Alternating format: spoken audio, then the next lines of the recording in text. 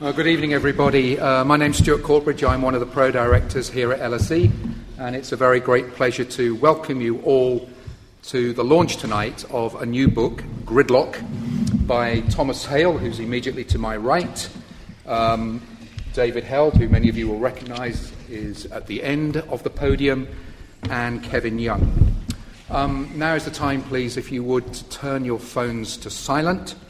If you want to tweet, the hashtag is LSE Gridlock. And we are hoping to have a podcast of this event in due course if there's no technical failure. Now, we're going to do something a little bit different this evening, partly at David's behest, which is that for about the first 45 minutes, I'm going to lob a series of questions at Tom, Kevin, and David around the book. That will give a sense of what the book is about, what its main theses are. And when we've done that, there'll be about 8 questions that I'll be leading off with, and we'll open it up to the audience more generally. So let me just say a word or two about each of our guests tonight. Thomas Hale, here to my right, is a postdoctoral research fellow at the Blavatnik School of Government at Oxford University. Tom has his PhD from Princeton, but we're pleased to welcome him back tonight. He did get his Master's in Global Policy here at LSE. Kevin Young, to Thomas's right, is an assistant professor in the Department of Political Science at the University of Massachusetts Amherst. Kevin's well known for his work in the field of international political economy, particularly, I think, on financial regulation. And before Kevin moved across the Atlantic, he was previously in the Department of Government here at LSE, which I think is where he received his PhD. David Hale now is very grandly the Master of University College and Professor of Politics and International Relations at Durham University.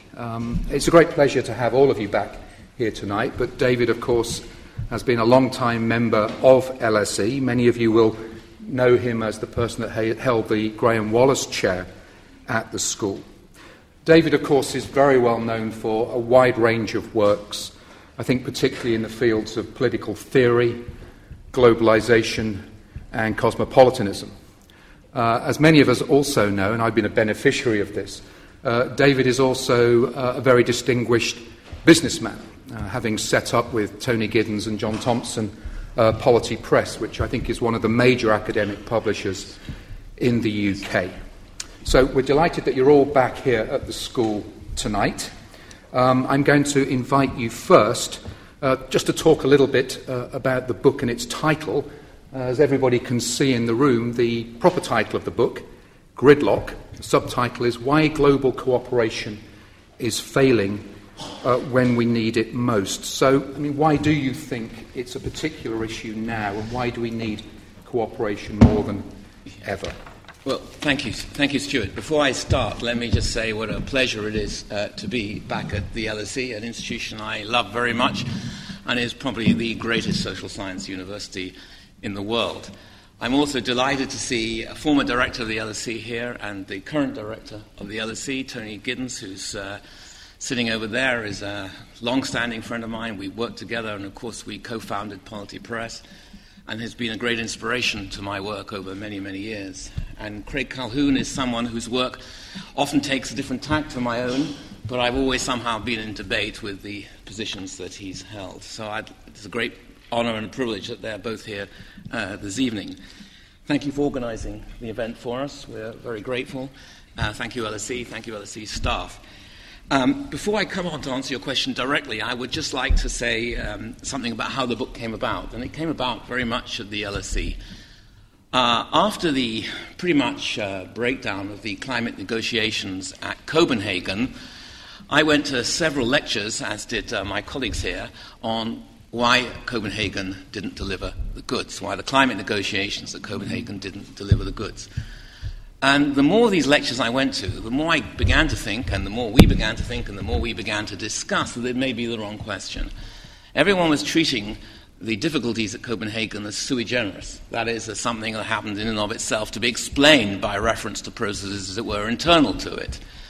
But it became very clear you could ask the same question about many breakdowns in many international negotiations, the Doha trade round being one among several others.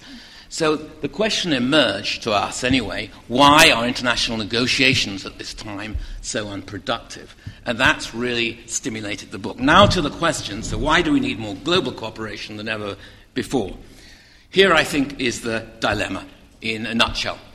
Globalization has created a world of very complex interdependence.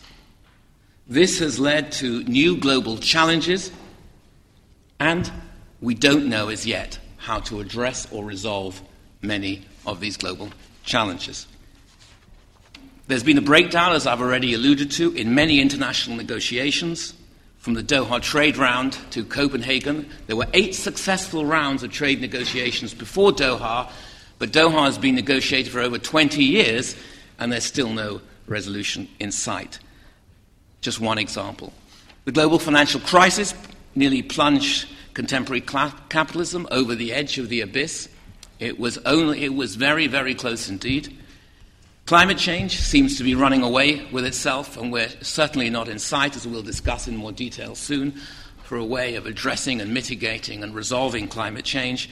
And Syria, as a fourth example, how many need to die before we can find a coherent way to act? Nearly 100,000 dead, and gridlock over that security challenge and that nightmare for the people in the country and the region.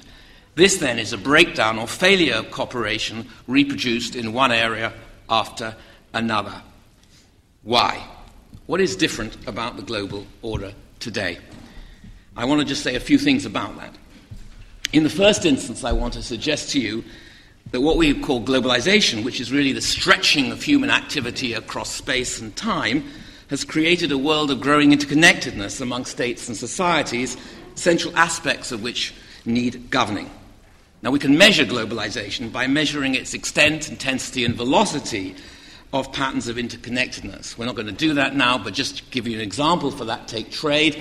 We can show the ways in which more and more countries over time have traded with more and more countries, that's extensity, how more and more countries that trade with more and more countries trade greater and greater proportions of their GDP, that's intensity, and how, of course, because of contemporary communication infrastructures and transportation infrastructures, they can shift those goods and services much more rapidly than before. Across many different domains of human activity, it can be argued, there's been a confluence of change.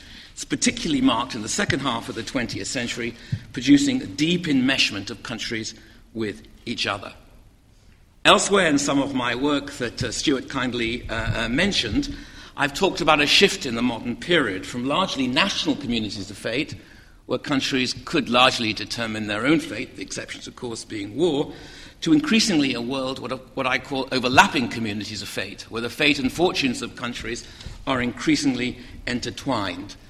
Another way to put this is that up to a few hundred years ago, civilizations developed in relative isolation from each other, in relative discreteness from each other, as it were. Today, of course, this is no longer the case. Now, Gridlock, come back to the book, available at a very modest price outside afterwards, argues that globalization has generated complex patterns of interdependence which require effective governance, which is in chronically short supply.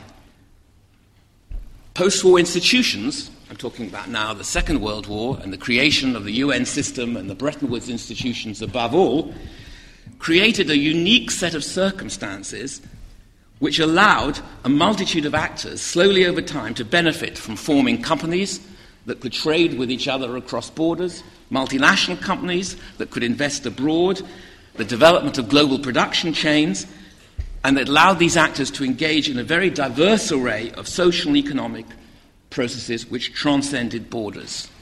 Now, these circumstances, combined with the expansionary logic of capitalism and fundamental changes of technology, changed a great deal.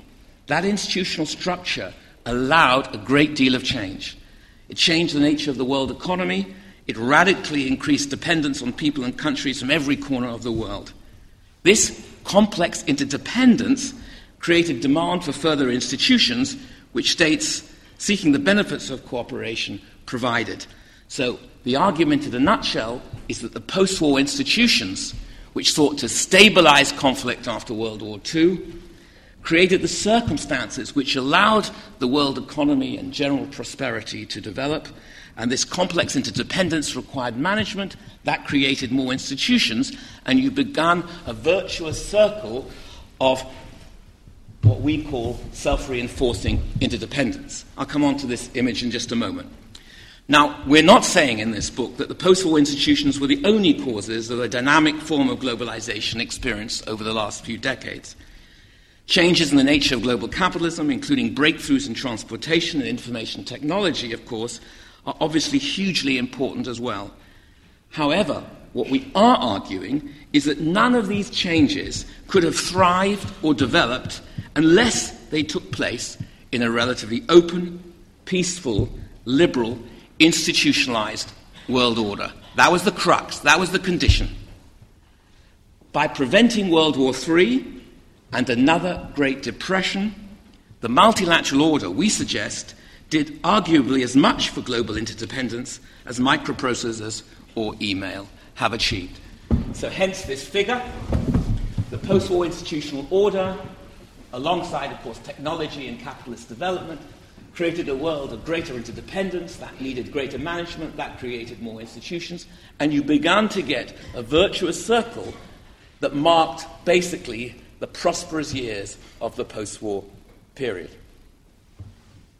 End of stage work.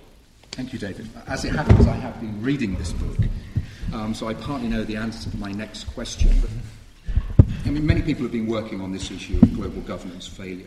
Is Gridlock mainly a descriptor that's a catchy title for the book, or are you developing something new theoretically here? We want to make a very specific argument about gridlock in this book. Cooperation between countries has always been hard. States don't like to give up sovereignty, even if it helps them solve some problems that they face in interdependence. We've had successful cooperation in the modern sense of the word since at least the 19th century. So what's different about the difficulty of cooperation now? Why is the difficulty we face today different in nature from the difficulty we faced in previous periods of managing interdependence? An argument really relates exactly to this dynamic of self-reinforcing interdependence that David's laid out. And to see how, think about your last trip in a car. So in the middle of the 20th century, when these institutions that we've been talking about were first being set up, countries around the world invested in modern road infrastructure, in highways and motorways, other networks of transportation. This trend was most strongly adopted in the United States under the leadership of President Eisenhower. President Eisenhower had seen the advantage of modern road technology when he was the supreme commander of Allied forces in Europe during World War II. When he was invading Germany, he saw how efficient the German road transportation system was and knew he needed to do the same thing in the United States. When he was just a young corporal in the U.S. Army, he had led a convoy from Washington, D.C. to San Francisco to test the United States' road technology. Guess how long that trip from across the continent took? It took 62 days. Today, that trip takes 45 hours, in large part thanks to the infrastructure that Dwight Eisenhower spearheaded when he was president. So this was an enormously successful example of road building. It's widely seen as one of the key institutional and infrastructural ingredients of the broad prosperity the United States enjoyed after World War II. But it also changed the nature of American society. As people had cars, they were able to move out of cities, establish things called suburbs, which radically transformed the way people lived. Suddenly they needed cars to survive. They bought more and more cars. People needed more roads to drive on the cars. And the result, eventually, was something much more like this. Where the problem that they had set out to solve and had successfully solved actually then overwhelmed the capacity of that very same technology, road building, to solve it in a later time period. It also led to new kinds of problems. We have a sedentary lifestyle. We have environmental difficulties. We have health difficulties that all stem from over-reliance on automobiles. But that doesn't mean it was wrong to build the infrastructure in the middle of the 20th century. It was definitely the right thing to do at the time. The problem is managing the consequences. The same dynamic applies, we argue, to the different kind of interstate system, the international order. The very institutions that we used to create a more integrated world economy, to build a security infrastructure that would prevent World War III, have unleashed conditions of interdependence, a profound deepening of interdependence that they can no longer manage. And that's really what makes gridlock different from other explanations. It's historically contingent. It's a broad, systemic pathology that affects the entire international system. And it relates to four specific drivers, four things about interdependence that make cooperation difficult. And these are the arguments we trace in the book. First, we have a rapid shift in power from the established powers to new powers. As we have more people at the table negotiating with more influence, agreement is often harder to reach. We also have a system of institutional inertia, where the decision-making procedures that were set up in the 1950s, 1940s, have lost touch with the reality of power relations today. We also have a lot harder problems. The issues we confront penetrate more deeply into societies, making them require greater adjustments on the part of countries to achieve cooperation around. And last, we have dysfunctional fragmentation in many areas, where the proliferation of institutions we've set up are now butting up against each other with competing mandates and leading to making problems ironically harder to solve. So it's a complex phenomenon.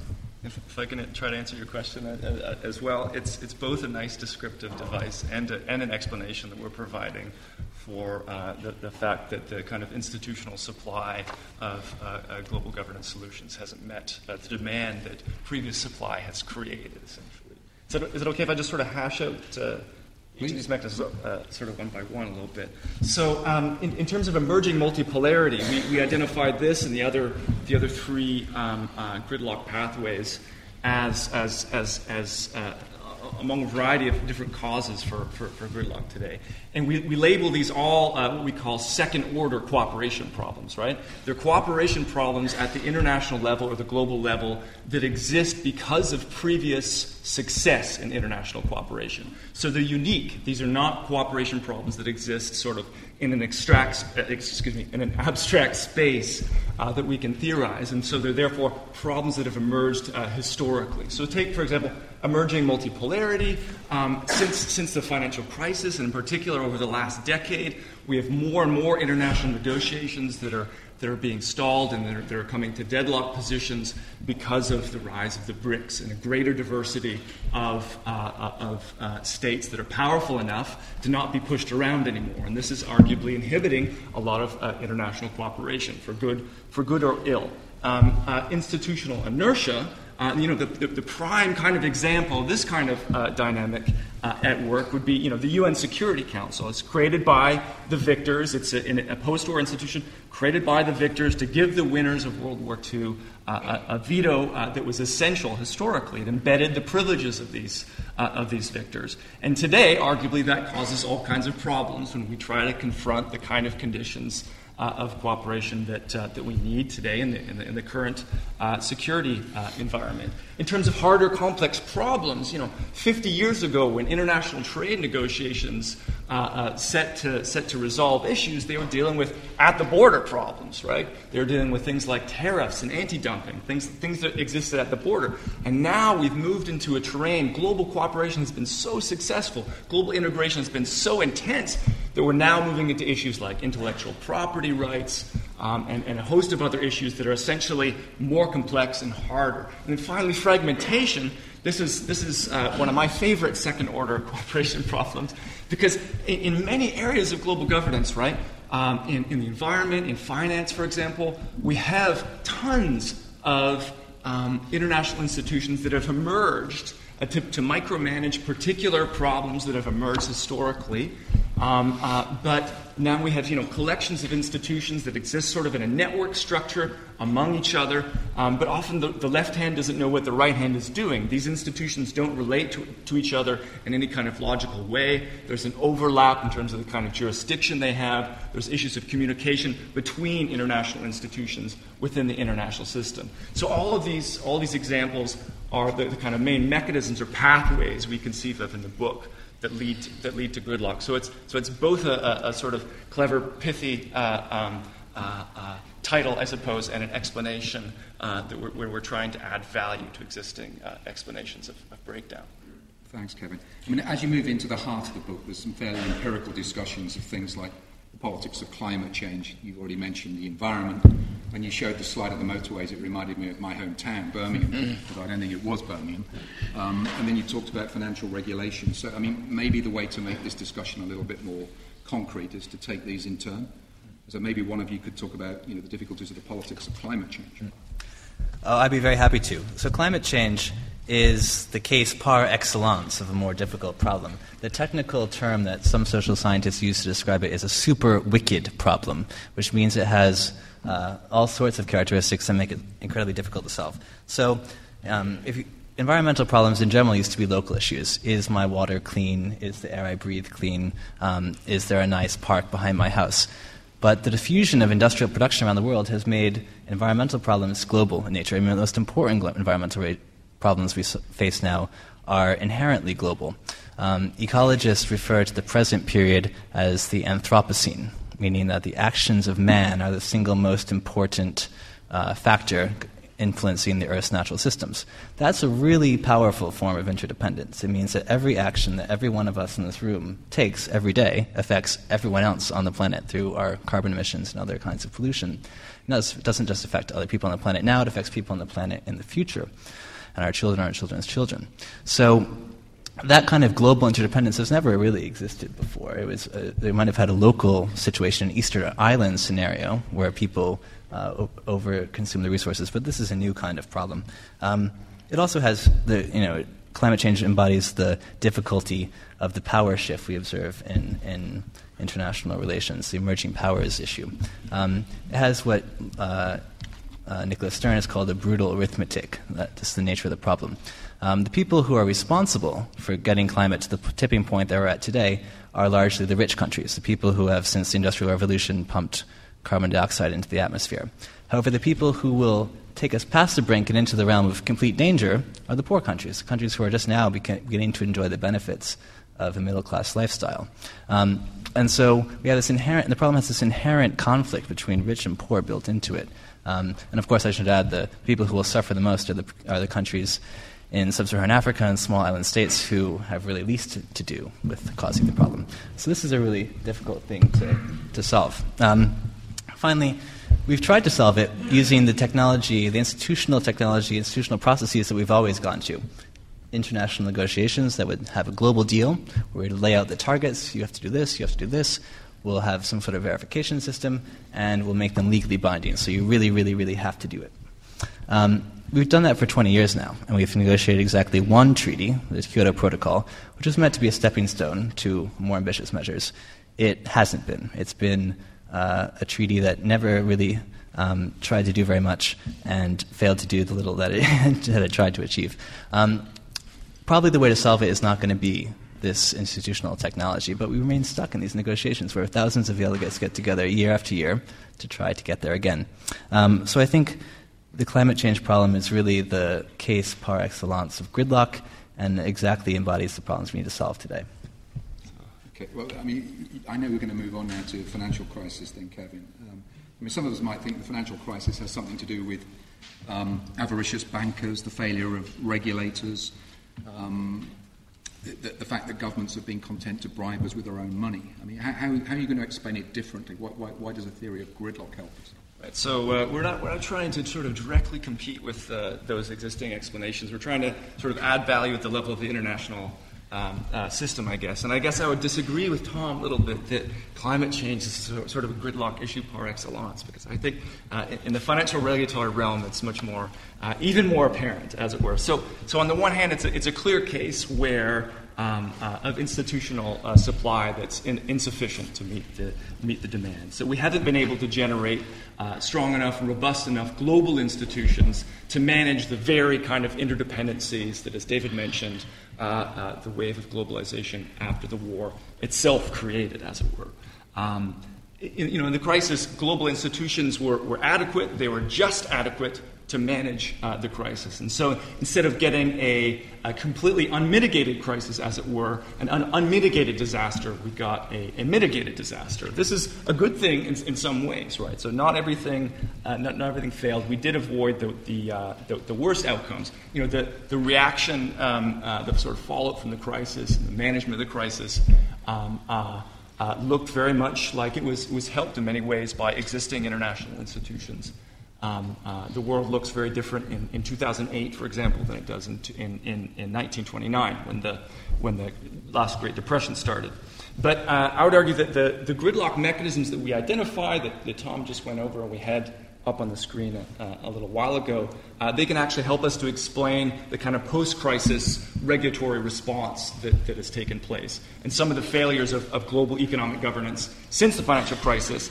And so a large part of that story, arguably, is that a lot of governance has moved from the G1, the United States pushing its way around, or even the G8 and the G10, being able to control the global economic agenda, to the G20. And arguably that has made global cooperation more difficult to achieve. Simply so, if you have more veto players at the table, it's more difficult to hash out a complex global agreement when there's different preferences at different stages of development and different historical traditions. But a big part of the story, we also tell another gridlock mechanism that plays into the financial crisis story is these fragmentation problems that I mentioned earlier. So existing institutions have been created over the last few decades to tackle particular problems, and they've emerged as effective micromanagers since the 70s, even to tackle particular problems.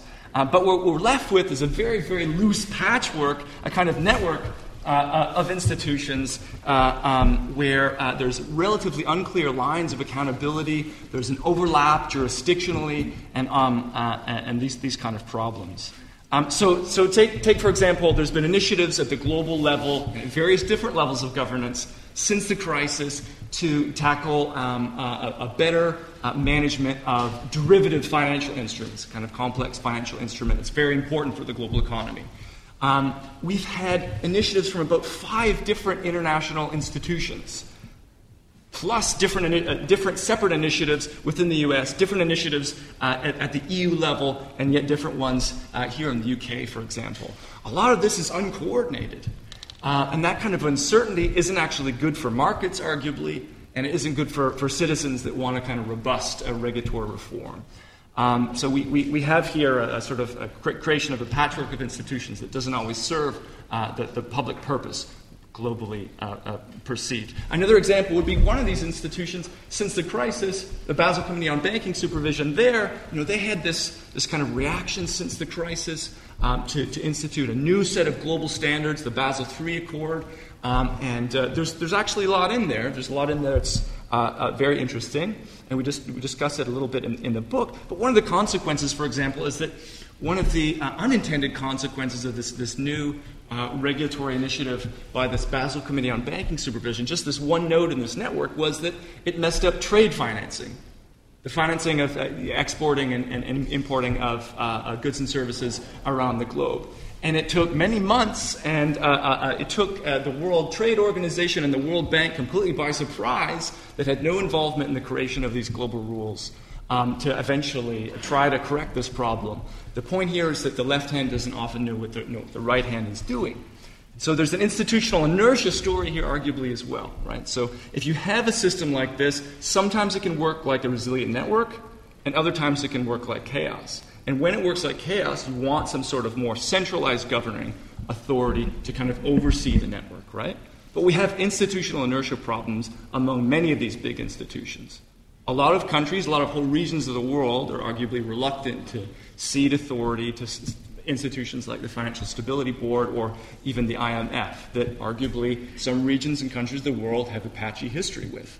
So arguably it's a good example, I think, of all of these different gridlock mechanisms kind of coming together to ensure the kind of supply, the global governance solution, the supply to a lot of new global dilemmas is chronically insufficient. It's one example among many we tell in the book. Thanks, Kevin. And it's very nice to see a reference to a third LSE director there, Hannah Davis, on the slide. Yes.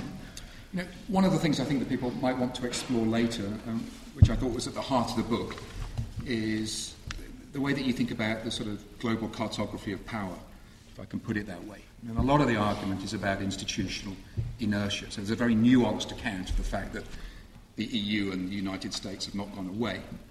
But you're also talking about the rise of multipolarity and this, what you call a massive shift in the distribution of power. perhaps you could sort of talk us through that. And could you also, as a coder, say how you would deal with a slight skeptic like myself, who tends to think still that the US is fairly hegemonic, that their ability to close European airspace recently is just one instance of that, as well as the ability to listen in on the conversations of people in the UK, France and Germany. How do you square your account of multipolarity with these recent events? Good. Take the general argument first. Right. I think the basic argument we want to make is not that US power and European might, as it were, such that it is, have simply ebbed away, but rather there's been a rebalancing of world power. For most of the modern period, I'm thinking really from the 17th century onwards, but for about 250 years or so, 250 years or more, the West has basically written the rules of the international order through empire, colonization, and basically through the control of territory. After the massive World War I and World War II, the undermining of these global empires, the weakening of colonization, it was possible for Western interests to still remain dominant through, as it were, the entrenchment of their interest in international institutions after the Second World War. You see that in the P5 membership, you see that in the way in which voting rights are skewed in the IMF and the World Bank. What we've had essentially since 1945 is a continuation, as it were, not of empire through control of territory, but, as it were, control through rules of the game, managing the rules of the game. And this is, if you like, is the club model of governance at the international level. The G1, as I call the United States, the G5, the G6, the G7, and so on, have by and large managed most of the complex institutions because they've had leverage on them which was way in excess of the leverage of other countries from different regions of the world. What has changed is that, particularly in the last 25 years, but increasingly with great acceleration, the world economy has been rebalanced. The US contribution to global GDP has declined. The European contribution to global GDP has also declined, with a huge rise in China's contribution to world GDP from about 4% to about 18%, rising rapidly to about 8%. They're all converging on about 18%. This is a truly significant change. In the context of this change, I think what has happened is not so much the US and of course, and the UK and Europe do not have significant trumping power in certain sectors anymore, but rather they meet now the veto power, the capacities of emerging countries to say no. If this is the only deal on the table, we don't want it. This is what's happened in trade negotiations. 8 successful trade negotiations since 1945, then Doha, no. The Americans arrived with 500 trade delegates in Doha for the beginnings of the next round of trade negotiations. The European, with similar numbers, some African countries shared one, but the emerging countries could say, if this is the deal on the table, if this is your agenda, it's not going to work for us. For the first time, there was a sufficient economic clout behind that refusal to create a veto. Not necessarily an alternative democratic project, hegemonic project, but a veto. And that we now see in international negotiations after international negotiations. Again, of course, at Copenhagen, when there was no agreement, and when the basic countries, the BRIC countries, the basic countries could say, again, we're not going to accept these negotiating positions. I think the power shift, as we refer to it, and I'll come on to it again in just a moment, is a sustained trend with far-reaching consequences. And these consequences are positive as well as negative.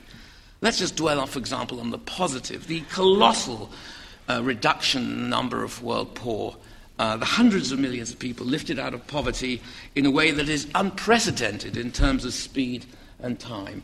It's an absolutely extraordinary achievement. We've never seen anything like it. And of course, China is an obvious example, but not the only one. The transformations in China are extraordinary, but so too are they in other countries, parts of India, not all of India, but parts of India, South Korea, Vietnam. I can remember going to China for the first time some 25 years or so and arriving in Beijing and wanted to do some shopping. There was one retail store in Beijing, and to get to the luxury goods sections of the 4th and 5th floor, such that they were, you had to be a member of the Communist Party or show your foreign passport. I was there just recently, 18 months ago, on a Friday night at about 6 o'clock, and you couldn't cross the roads for Mercedes, BMWs, and other luxury cars. You could go into shopping mall after shopping mall. I watched agog as young Chinese were in the luxury shopping malls buying Prada handbags and so on and so forth. This is a transformation of extraordinary kind with profound implications for the life chances of hundreds of millions of people. The post-war rivalry between the great powers, to the extent that it was kept in check, I think incentivized this economic development, and it allowed new entrants into the world economy, and boy, did they pour in.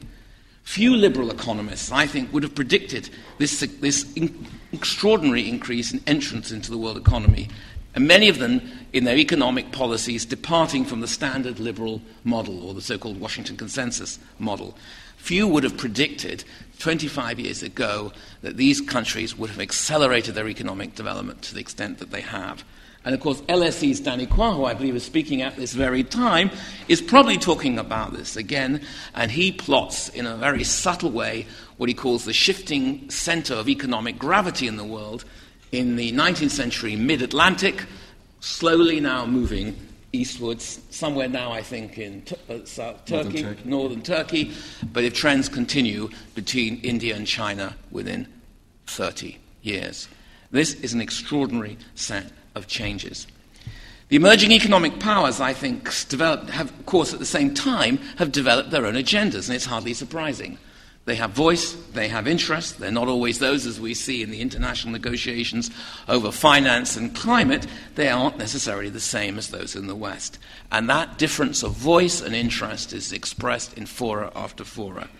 And the consequences have been striking. The power shifts bring huge benefits, as I said, but they also bring new challenges. And the question is, how are the new voices and interests of the emerging countries going to be represented in international and transnational governance institutions in order to both enhance their representativeness and effectiveness?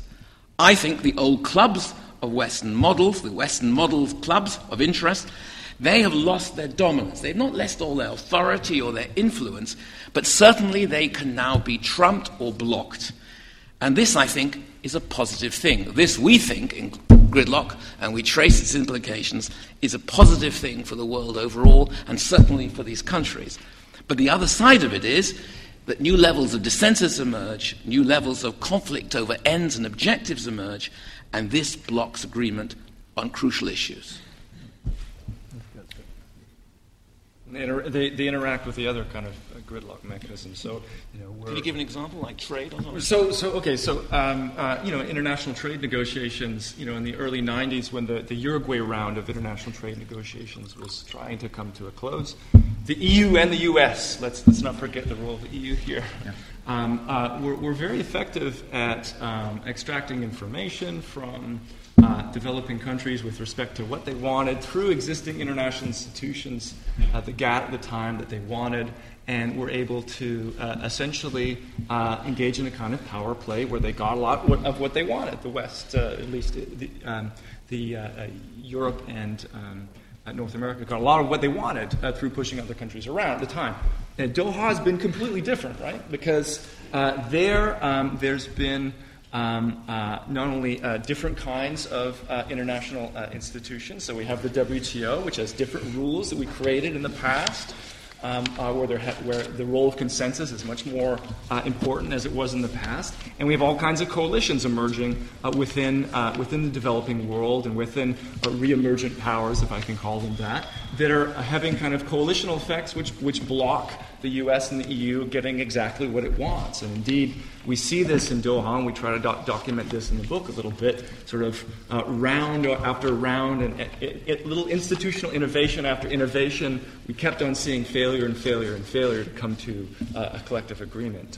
To the extent that sometimes they were coming up with all kinds of creative ways of trying to forge agreement between small numbers of parties, etc., and nothing seemed to really do the trick. And so a lot of that is this this multipolarity story. It doesn't mean the U.S. doesn't get a lot of what it wants, but it certainly constrains a very different picture than it was in the past. But, it's interesting, this language of veto and blockage kind of reminds me of Gramsci in the 1920s when he was talking of the old order has decayed, but the new order has not yet been born. That was going to be the title of the book, but it's not quite as the catchy. neo-Gramscians have sort of... I didn't know that.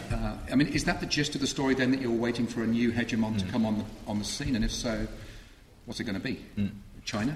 Well, I think that our argument is that the new order not just hasn't arrived yet, but might not arrive, in fact, and that we might have to... The challenge we face is indeed to live in an era where order is harder to create. We could look for leadership in lots of places. Maybe it's China. I'm quite doubtful. China's often called upon by Western people or people in Japan to be a more responsible stakeholder in the global system, and they see this shift of power as necessitating a commensurate rise in China's investment in global public goods and other pro-social behavior in the international system. I think the more interesting story is how phenomenally drastic China's embrace of the global order has been in the very short time since the end of the Mao period. China's economic reform has not followed the neoliberal prescription necessarily, but it's certainly taken place and benefited enormously from the open trading system and the open system of the financial integration that the world enjoys. It's hard to see how this export-led model of development would succeed without that kind of global order. And so China is one of the biggest beneficiaries of the post-war order, and it knows it. And that's why we see, I would argue that China's embrace of the global system has been extraordinary. However, that doesn't mean that China is able or willing to pay the additional cost needed to move us beyond gridlock. China's chief difficulty over the next few decades is to reorient its economy from this one of export-led, investment-led growth to a more domestic consumption-led economy. That's a humongous challenge that's going to occupy the Chinese leadership for the foreseeable future. There's not much space there to care also about global public goods. Well, let's take the EU then as an alternative candidate for potential leadership, as it were, to break the pathways to gridlock. And there, of course, the situation is worse. We can think of at least two EUs. There's the EU of the 1990s. If you look at the Eurobarometer polls in the mid-1990s, Europe is riding high with its population. EU is enjoying widespread legitimacy. The model of European soft governance, the pooling of sovereignty to deal with critical issues, is widely admired around the world.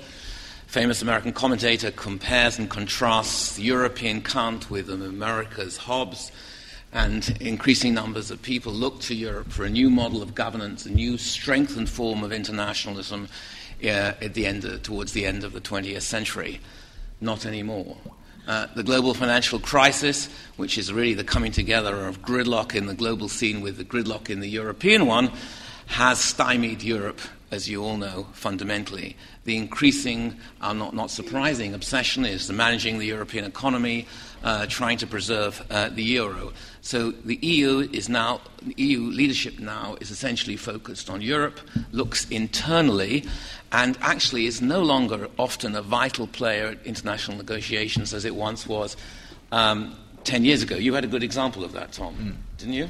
The recent international climate negotiations, or one of them? So last summer, around this time, was a very important environmental meeting called the Rio Plus 20 conference, where there are great ambitions about how to reconstitute global environmental governance.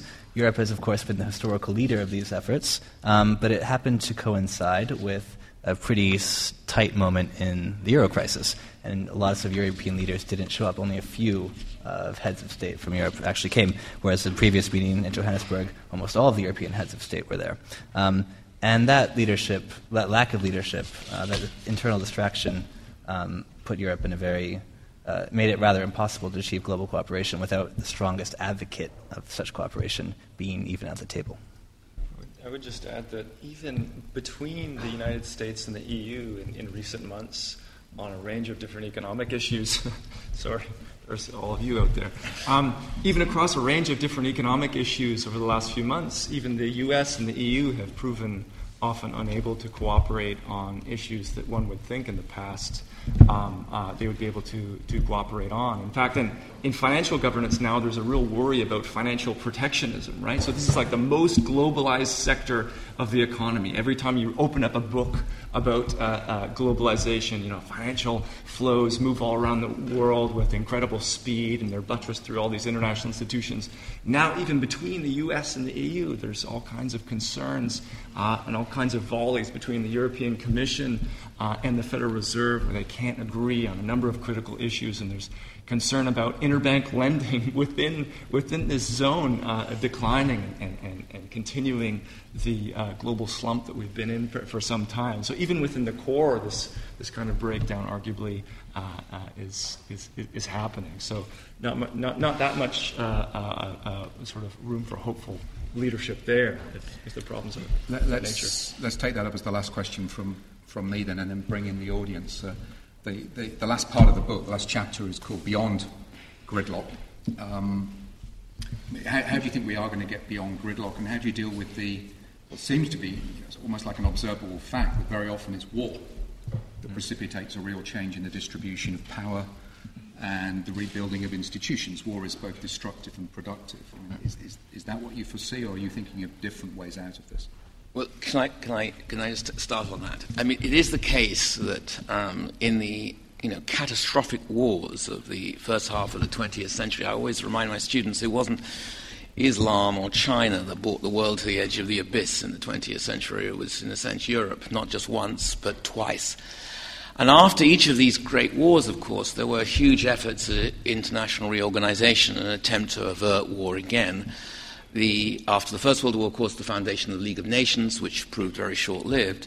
But after the Second World War, of course, the UN system, which we argue has been hugely successful. The UN system is, of course, often knocked and criticized, but we argue that institutional cluster, as we've been arguing all along, was sufficiently successful in order to prevent a Third World War, or help to prevent a Third World War. There are other factors as well, of course, which allowed this long, sustained, remarkable period of global economic development and growth, which brings us to where we are, as it were.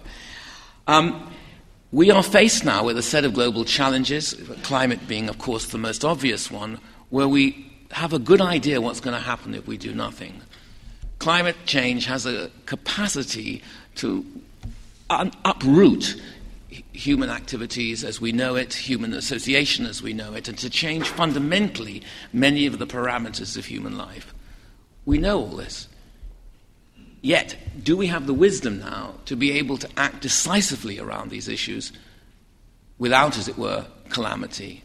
We have a unique moment, as it were, to galvanize our energies, to break gridlock in one area or another, and to learn from that process.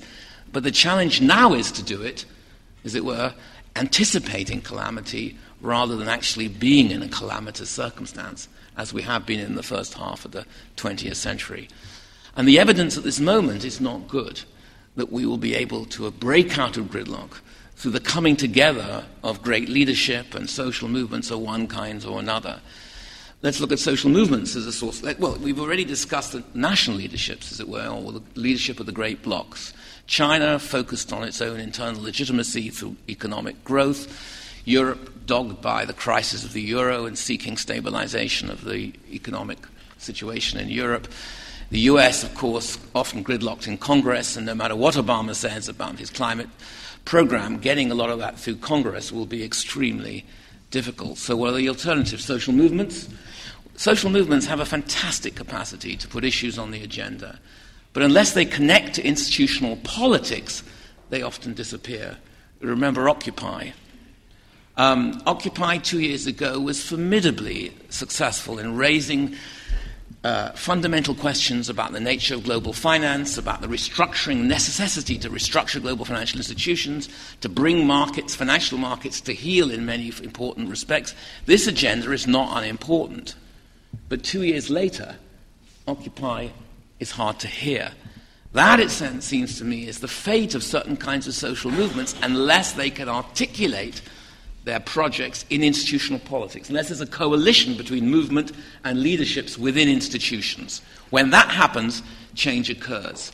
For instance, you think of the extraordinary impact, to me, I think it's one of the most extraordinary changes of the contemporary period, not at the global level, however, but it's a great example of how, as it were, the 60s and the wave of that particular wave of feminists in the 60s and 70s led to the raising of girls' expectations over their futures and their schooling, led to changes in educational policy that integrated young girls into schools more and so on. 25 years ago, the problem was the dominance of boys at every level of education. Today, it's almost reversed. In just 25 years, girls outperforming boys at school, high school in almost every category of subject, and now at universities too. Social movements, when they interlock with institutions at the global level, can produce similar significant results. Think of the Landmine Treaty, think of the foundation of the ICC, which was driven partly by social protest and civil society movements. However, unless that bridge is made, the institutional solutions will always be partial. And where we sit today, it is very hard indeed to see how social movements, without reconnecting to institutions, will resolve gridlock.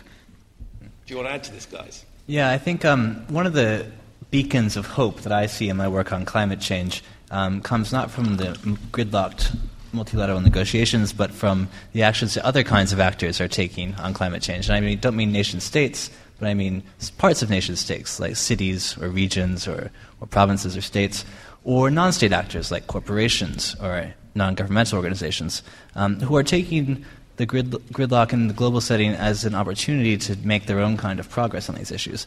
And we see a really vast range of action here, be it the state of California introducing its own regulations or individual corporations signing up to disclose their carbon footprints, individuals taking action. This is really exciting stuff, and it kind of bellies the traditional pessimism that we have that collective action requires a collective solution. Collective action problem requires a collective solution. People actually are willing to be the first mover, to go ahead and try to make progress, even if they can't be sure that other people are going to join them. The problem, though, is that these things haven't reached yet a level of scale and a level of ambition to actually solve the problem. So there's some seeds of hope, but the key task before us is really to think about how to make this proliferation of bottom-up stuff enough of a substitute or catalyst for the top-down institutionalized reforms that are actually going to bring us the rest of the way there, David mentioned.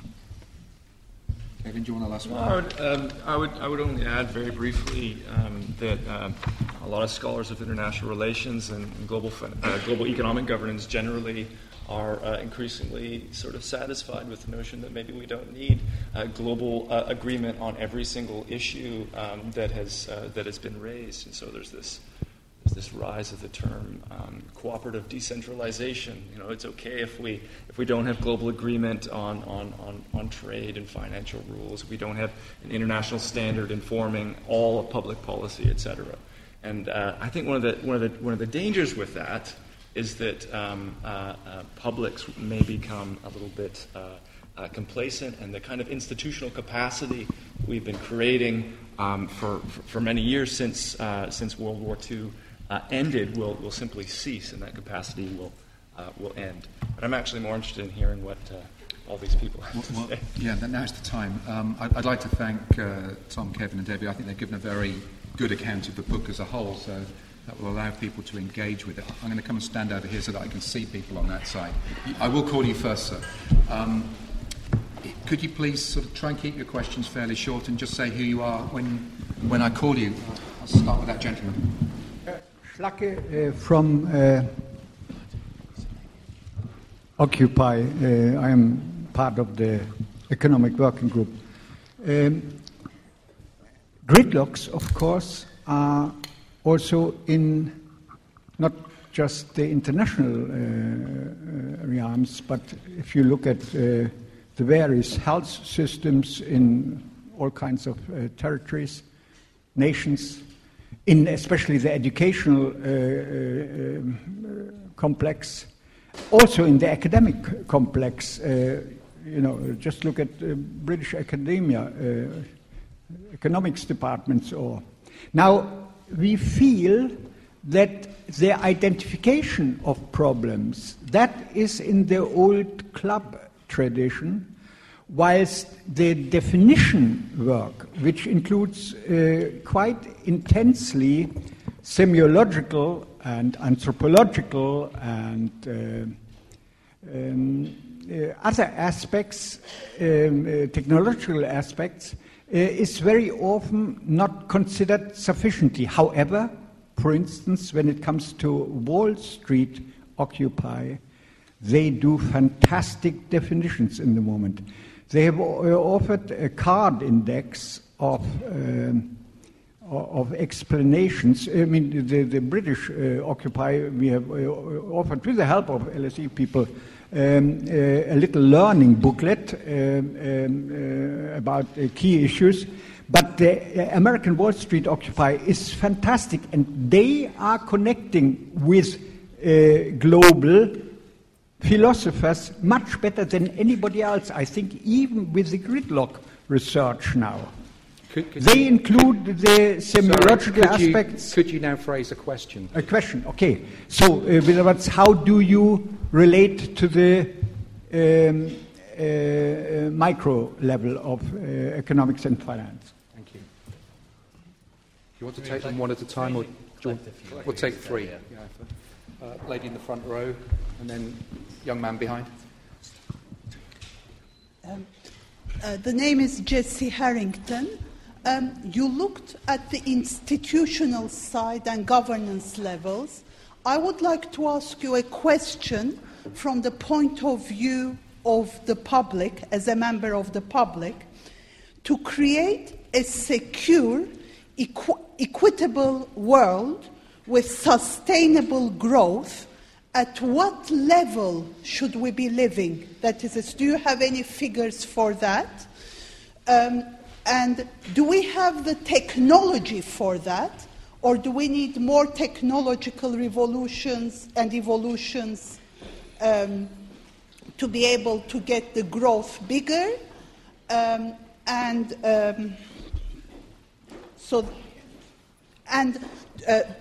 You said also we're lacking governance. So to be able to create the governance, what should we be doing? There's a young man there. Eric from Eckerd College in the United States. You referenced earlier on climate change about the countries that were at a tipping point, and that the countries that are going to push us over the tipping point has finally gotten to that kind of area where they can enjoy the benefits. With them now having a seat at the table where they can say no, how are you going to convince those countries to kind of cut back and to not enjoy the benefits that they've now finally reached? We'll take these questions, but before I do, since some of you are leaving now, just to say, apart from the fact the book's outside for sale, and secondly, we're very happy to sign it, and that's free. But more importantly, we have drinks for some of you who would like to attend in the old building, in the atrium of the old building, immediately afterwards, and you're all very welcome to join us for a drink. And I wanted to say that before you all start drifting out and before we start answering questions. And I hope to see some of you there. So, who's going to handle what? Let's go down the line. So, there are a few questions about sustainability and how we can ensure a sustainable future in a world where people also get the lifestyle that they want, or that they are arguably entitled to. So I think that's the big question we face. Certainly, the project will not succeed if it means that it involves denying people the opportunity to have access to electricity, to a basic standard of living that most of the people in this room who have enjoyed those standards of living would consider as sort of a bare necessity for human dignity. Billions of people in the world don't enjoy that standard yet. There'll be billions more people in the world in the next few decades who will need to be brought into that standard of living. So it's not just a question of limiting. If it's phrased as a problem of limiting the ability of people to enjoy a dignified life, then it won't succeed. So we need to have this magical conflation of sustainability and development, the old formulation. What can governance institutions do to help us get there? I think that we shouldn't think about it as we in the West telling the emerging powers how they should behave. That's not going to work, as we've outlined. What will work is trying to tackle this as a common problem. So you've maybe read about recently an agreement just yesterday and today between the United States and China to try to tackle some climate change issues. And these are very small measures to change the way heavy trucks operate, to cooperate on something called hydrofluorocarbons, which are a potent greenhouse gas, other kinds of incremental steps. But the great thing about this is that it helps the pro-climate actors in both countries make progress in the domestic debates. The key problem for the G2 is not the international level, really, but getting around the blockages they find in Congress in the United States or in state-owned enterprises and parts of the Chinese bureaucracy. So these nice kinds of cooperative measures are able to reinforce the leverage that those pro-climate actors have domestically against their opponents domestically. And that's how international cooperation, I think, can help to inch forward toward progress. So I'm happy to Kevin has an answer. Take that up as well and add to that. So we don't, to give you a very direct answer, in the book we don't really have much direct to say about the appropriate scale at which economic activity should take place in order to facilitate some sort of sustainability goal. All I would add to that short and pithy answer to your question is that arguably many would agree that some modicum of global cooperation on a range of different pressing issues is important, whether or not we are localists at heart and whether or not we approve of a kind of robust sustainability agenda or not. I think one of the problems conceptually, and this is really what we're trying to sort of bring out in the book, is, well,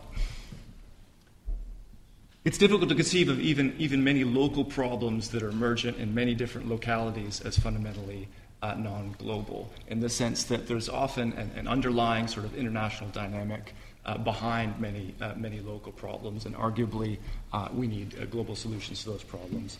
I would only add to that there's I think a tendency within many communities that want more sustainable economic development and that kind of thing to think about the international system in terms of international institutions existing to buttress a kind of neoliberal project exclusively.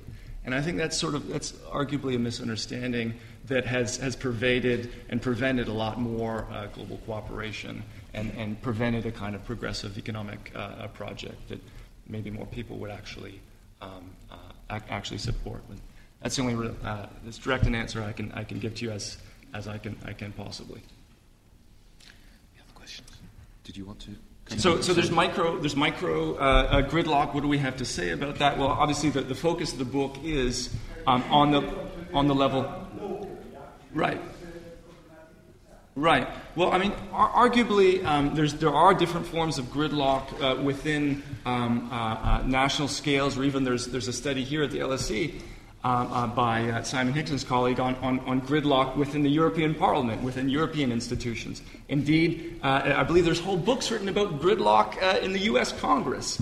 These are arguably different kind of dynamics. Often, for example, in the United States, there's a famous argument that party polarization intensifies as the level of inequality intensifies, and that's simply a different kind of mechanism than the kind of mechanisms we're trying to address and develop and explicate in the book, which exist at the level of the international system because of previous success in generating international cooperation.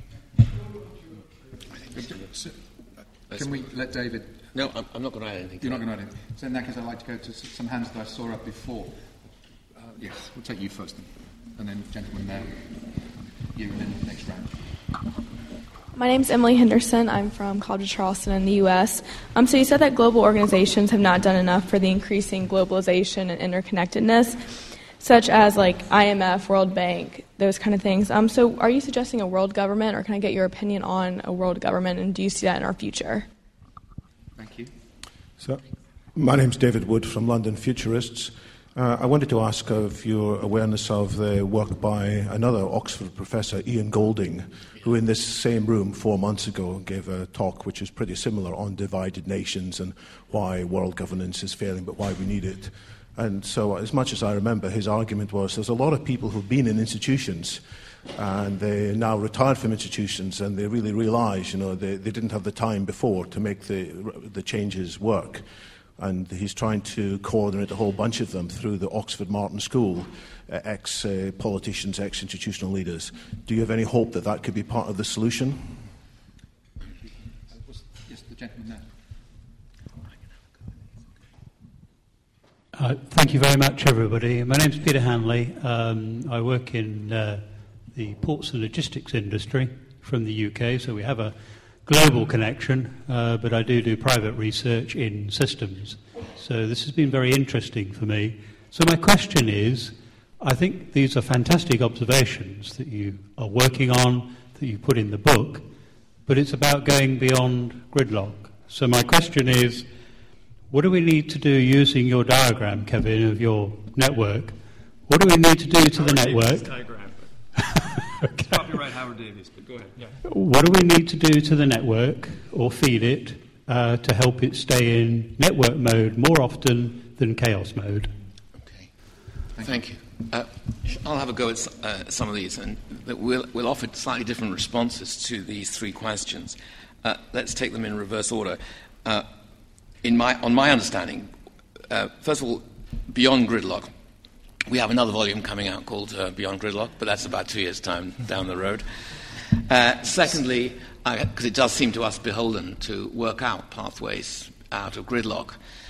But I think the most important thing to say about this book is the project was not to map that path, but by focusing on what's going on across a number of areas, concentrate minds on the problem.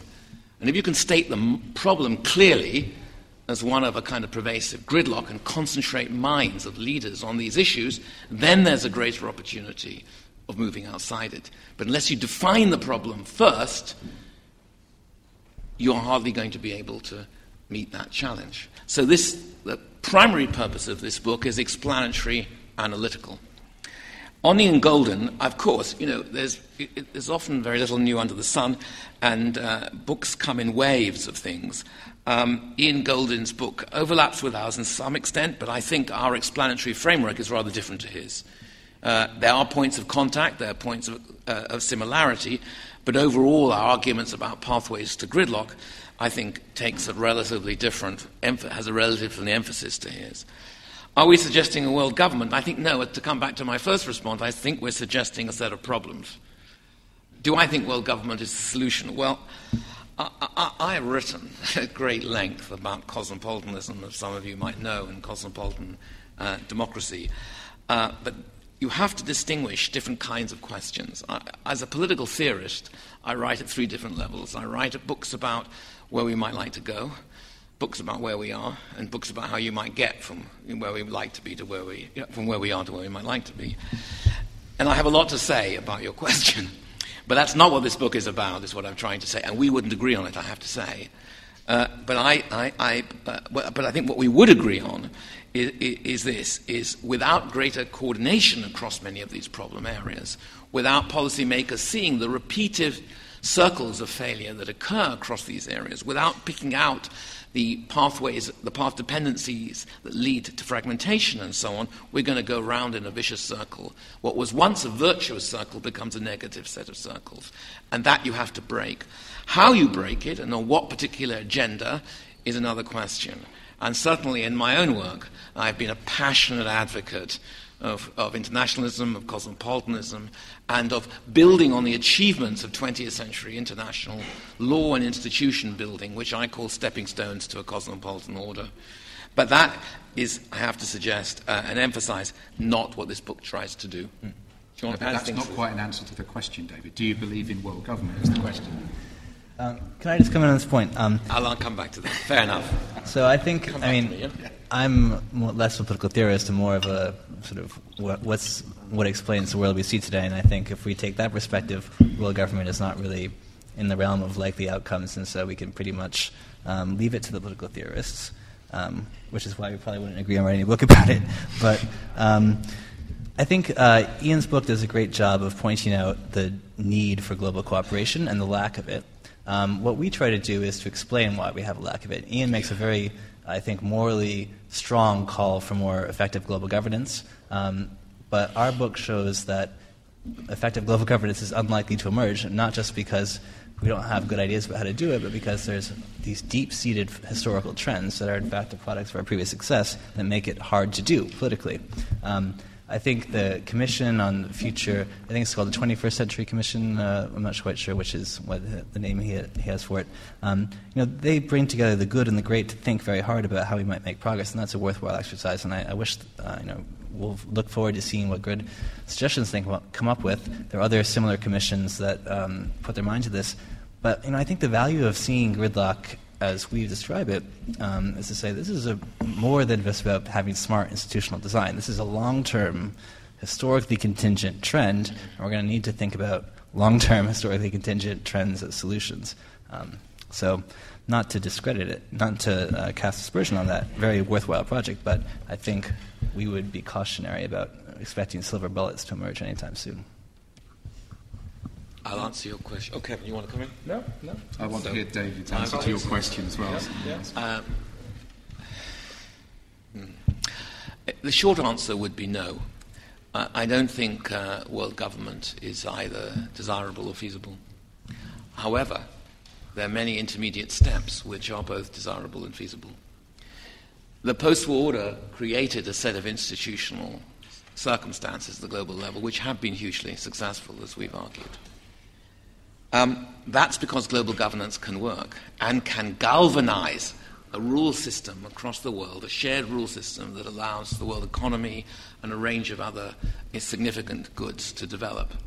The problem is that the rule system that created that progressive growth trajectory and so on is no longer the rule system we would want if we were starting from scratch. Now we know, for example, what some of the colossal public goods crises are as a result of that system, sustainability, climate change, and a whole host of other things. We'd want the rules to not just be growth-oriented. We'd want the rules to be sustainability-oriented. We'd want the rules to embed the costs of environmental damage into the price of goods and services itself. And we'd want many other things as well. So we need, then, a different institutional design which embeds the modus operandi of companies, firms, civil society organizations and things in the set of shared but alternative reframing of rules. We can imagine that, but it's difficult to achieve.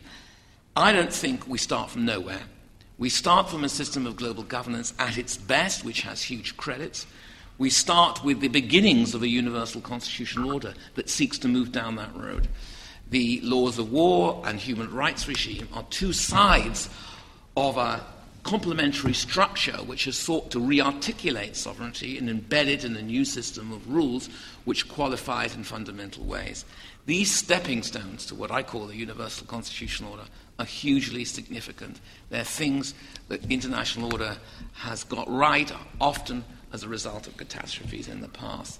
These are the stepping stones I think we build on. These are the stepping stones I defend in other of my books. These are the stepping stones we need to extend by enriching our governance institutions at the global level, but within a framework of rules that are not just market-driven, but are sustainable, friendly to gender, diversity, and so on and so forth. In my other work, I try to fill that out at some length, but I won't go on now. Oh, that's a very interesting answer, David. I just want to make sure we're not missing... Yeah, well, there's a gentleman here. Perhaps we should start with you, sir. Yeah. Is anybody... Yeah, at the back. We'll have two rounds, so we'll pick you at the back as well. Michael Gavrilovich. My question is a case of responsibility of all these bodies. Who are they responsible to? Ultimately, they have to be responsible to people, to ourselves. And my question, hence, is one on national versus international and sovereign versus international. It appears to me that we've sort of lost orientation here. A very good example has been given, in fact, by Professor Hale, telling us about the position of the EU. In the mid-90s, a relatively high rating, now a very low rating. The fact is that people quite simply do not identify with the European Parliament. They still want to identify with their own nation states. And I don't know how long we can ignore that. I have been for a united Europe, if you like, so long as it was a national Europe. I support UKIP, by the way, and I would support similar groups in Germany, France, and elsewhere, because that is what Europe is. What we now have is basically a kind of soup with no responsibility. And unless we know where the buck ends, then it can be easily passed about, and then you get what you've got here, the gridlock. But you may want to comment on that. Do you want to ask a question, sir? There's a microphone. Thank you. Yes, very interesting. The crisis that we are undergoing these days, it has laid bare the need for more closer international cooperation. Can we use the crisis to enhance, to promote international cooperation? Thank you. We'll take the person right down in front, and we'll take the three at the back for the next round. Hi, I'm Susan Wolf, and I know you've said that your book is not about solutions, but I can't help thinking about a European tour guide I was speaking to a few years ago, who led groups of Midwestern Americans around Europe, and she said, how do you get someone from the American Midwest to try a different kind of salad dressing? And in a world where people don't want to try a different kind of salad dressing, and things have changed so much, how do you get people locally to see the larger picture? Thank you. Great. Well, there's several questions about national identities and the conflict between local and particular identities and global challenges. And I think that's really at the heart of the issues we're talking about today. Interdependence means that my ability to get what I want means that you have to do something for me, and your ability to get what you want means that I have to do something for you. And the globalization has made that condition prevalent across the entire world. No issue that matters to people today on the headlines, be it economic management, environmental equality, basic security, can be solved really at a local level and exclusively, or very few problems are characterized by that. Things like the quality of your school, maybe, but the issues we have are global in nature. And that has big implications for democracy, if you want. Democracies have developed as national institutions where we have some say over governance. But if decisions are affecting us that are made in Beijing or in other parts of the world, then no level of national democracy, no level of sovereign defense for our national democracy is going to be effective for solving that. Instead, it might be worthwhile for us to give up some of that autonomy we have from sovereignty in order to get cooperation from Beijing or other places, because those are the decisions and the forces that are really affecting us. So this reality is when we face it at this juncture with our national identities, with our political identities, with our individual identities often. I don't think that's going to go away. I think that's going to remain a very prevalent part of the world order. So that's why we think gridlock is such a difficult problem, because we have this fundamental disconnect between our institutions and identities and the problems we need to solve. Address the Europe question. So that's my take on Europe, is that we will continue to see national identities far into the future in Europe and elsewhere, but we need to have a way of managing those particular identities in an interdependent setting where you can't just go into your own cave and say, I'm the lord of my castle, no one can come through the moats, because we live in a world that's fundamentally a world of, it's a rabbit warren, it's not a castle, it's an interconnected world. So the question of the crisis, sorry, I didn't get your name. Arguably, the shock effect has started to wear off in many quarters. I mean, there were initiatives immediately after the crisis to revitalize the international trade system through enhanced multilateral cooperation that, again, started to break down under some of the forces that we identify. Even within the financial system, the slide we had up earlier, there was a recognition that, we have a tangled web here. It was referred to as a tangled web at one point by Bhattacharya. And the attempt to create an international financial tax, transaction tax. There was initiatives like that were more arguably robust and called for more global governance at that level, but those within the G20 failed as well. So I'm actually skeptical that we can utilize a lot of the sort of immediate post-crisis social shock to move us forward. That and the fact that a lot of the problems that we describe in the book that exist within the economic domain also exist within the security domain, which we barely touched on here in a sense, and an environment. So there's common sort of pathways across these areas. So our hope is that by highlighting these, we'll have some intellectual traction there. But I think the post-crisis sort of shock effect has really started to wear off. The salad dressing question. I mean, of course, how do you get people to try different salad dressings? By tempting them to do so, by giving them the opportunity to do so, and by showing that the salad dressing they've always had is not the only salad dressing that they could possibly have in the future. That, I think, is the fundamental value of education, to take perspectives we all take for granted and to relativize them, to show that they're only one set of views among many others. And I think education, publications, the media, social media, all create a public sphere in and through which it's possible, of course, to change the horizons of what it is that you have as a salad dressing, as it were, to continue the metaphor.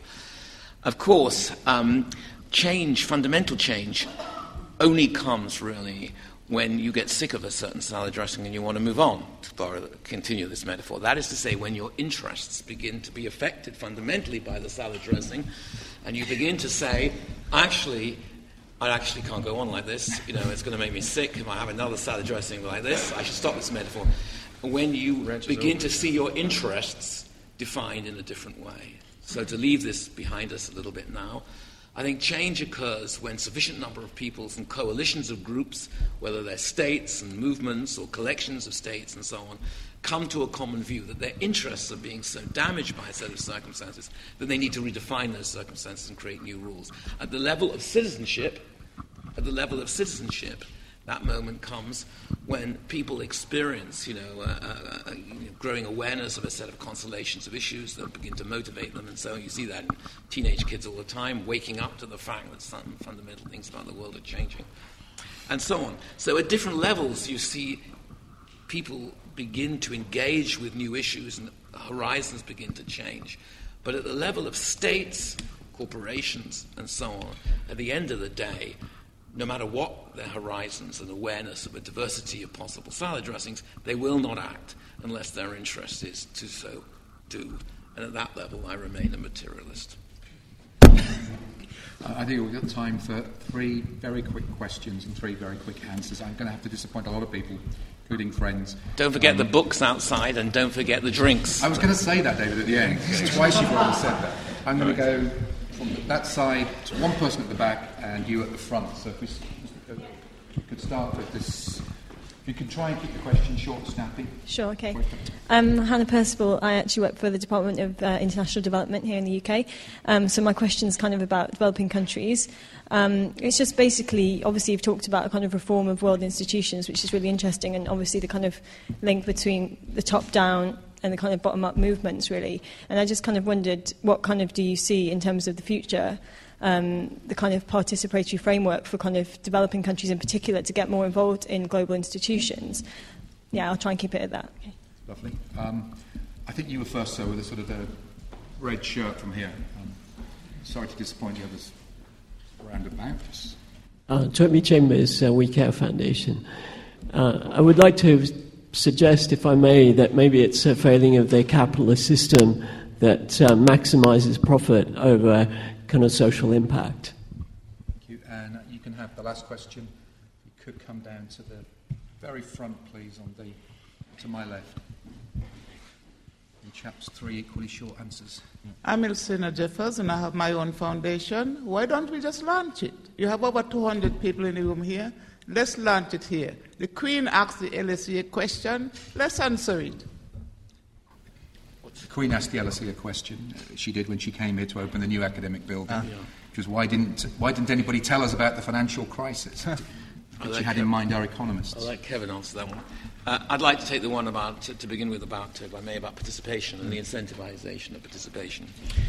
What you tend to find is that the higher up the social hierarchy people have as a background, as it were, the higher their social standing and status, the more incentivized they are to participate. In other words, if people believe there are rewards to participation, they tend to participate. And if they believe there are not rewards to participation, they tend to participate less. I fundamentally believe that, certainly there's a whole civil society structure and social movement structure in which participation is of great significance. But in order to articulate that participation with institutions, you need avenues to do that. You need to build public avenues that incentivize that participation. We don't have those within the institutions themselves. Whilst it is the case that there has been a considerable improvement in many of the international governmental organizations, openness, publicity, transparency, they use the web much more than they use web, so they publish the minutes of key meetings much more than they did in the past. This doesn't amount to great participatory channels. So how do you do that? That gets back to the question you asked earlier.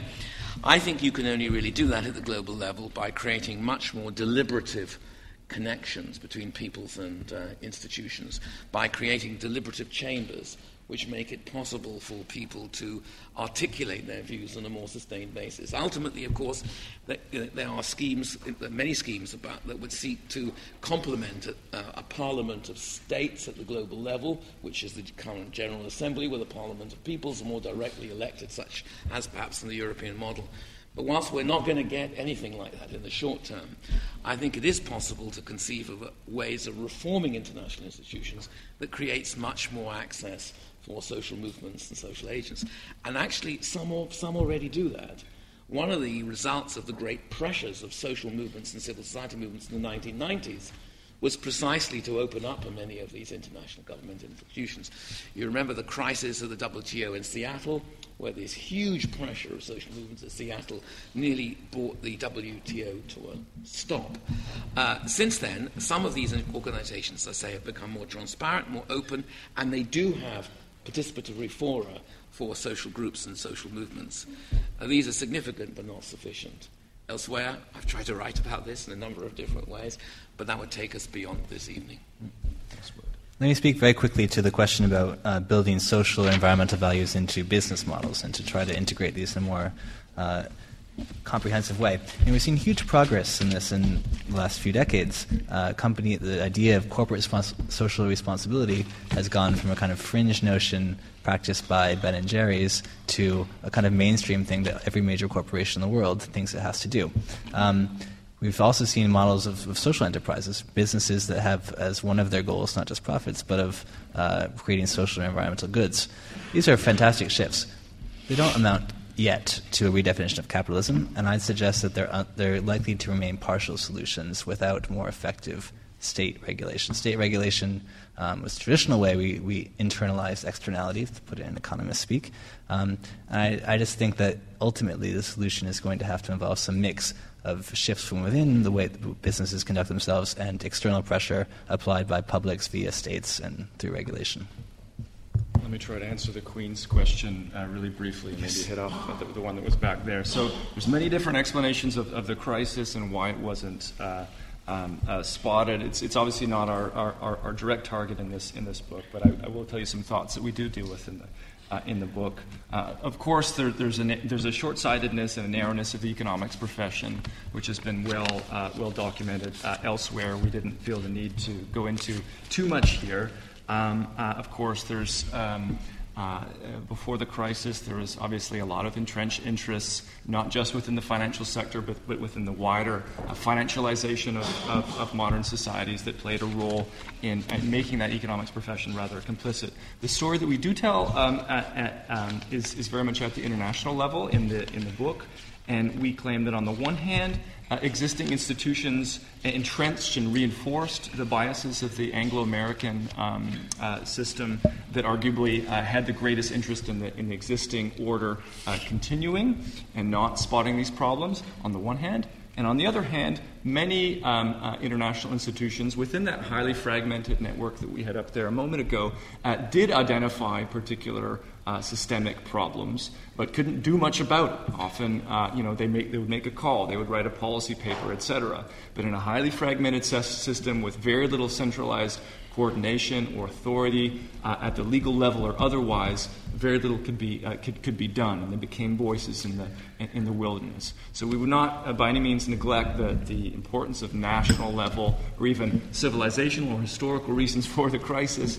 We try to identify some contributing factors that existed at the level of the international system that we tell in the book that are related to this general gridlock dynamic story we're trying to tell. A tiny little final note. If you want to have a tiny bit of homework, read the G8 communique after their last meeting. If you want to really know what gridlock means, read it carefully. For example, with respect to Syria, it calls for the urgency of finding a political solution. That's very, very precise. But it reaches its reductio ad absurdum, and I want to read you this, when it calls on, quote, this is the G8 communication. It calls on the Syrian authorities to commit to destroying and expelling from Syria all organizations and individuals affiliated to al-Qaeda and any other non-state actors linked to terrorism. Assad would have been delighted. That is, as it were, the brutal banality of a gridlock politics that doesn't know how to move on. Thank you very much. Thank you, David.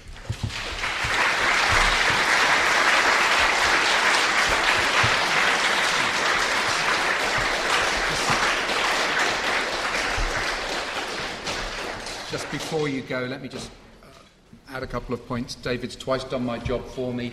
They will now, the authors, be signing copies of the books outside, and you are all very welcome to go to Houghton Street, the main entrance of LSE. Go into Old Building if you want to join the authors later for a drink.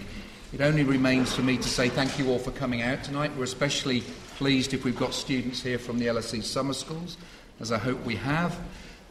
Very grateful to LSE Events. I think we have the best public events programme by far in the world, never mind in the UK or Europe. But most of all, very grateful to have our three authors with us and three strong alumni of the LSE back at the school. Thank you very much indeed.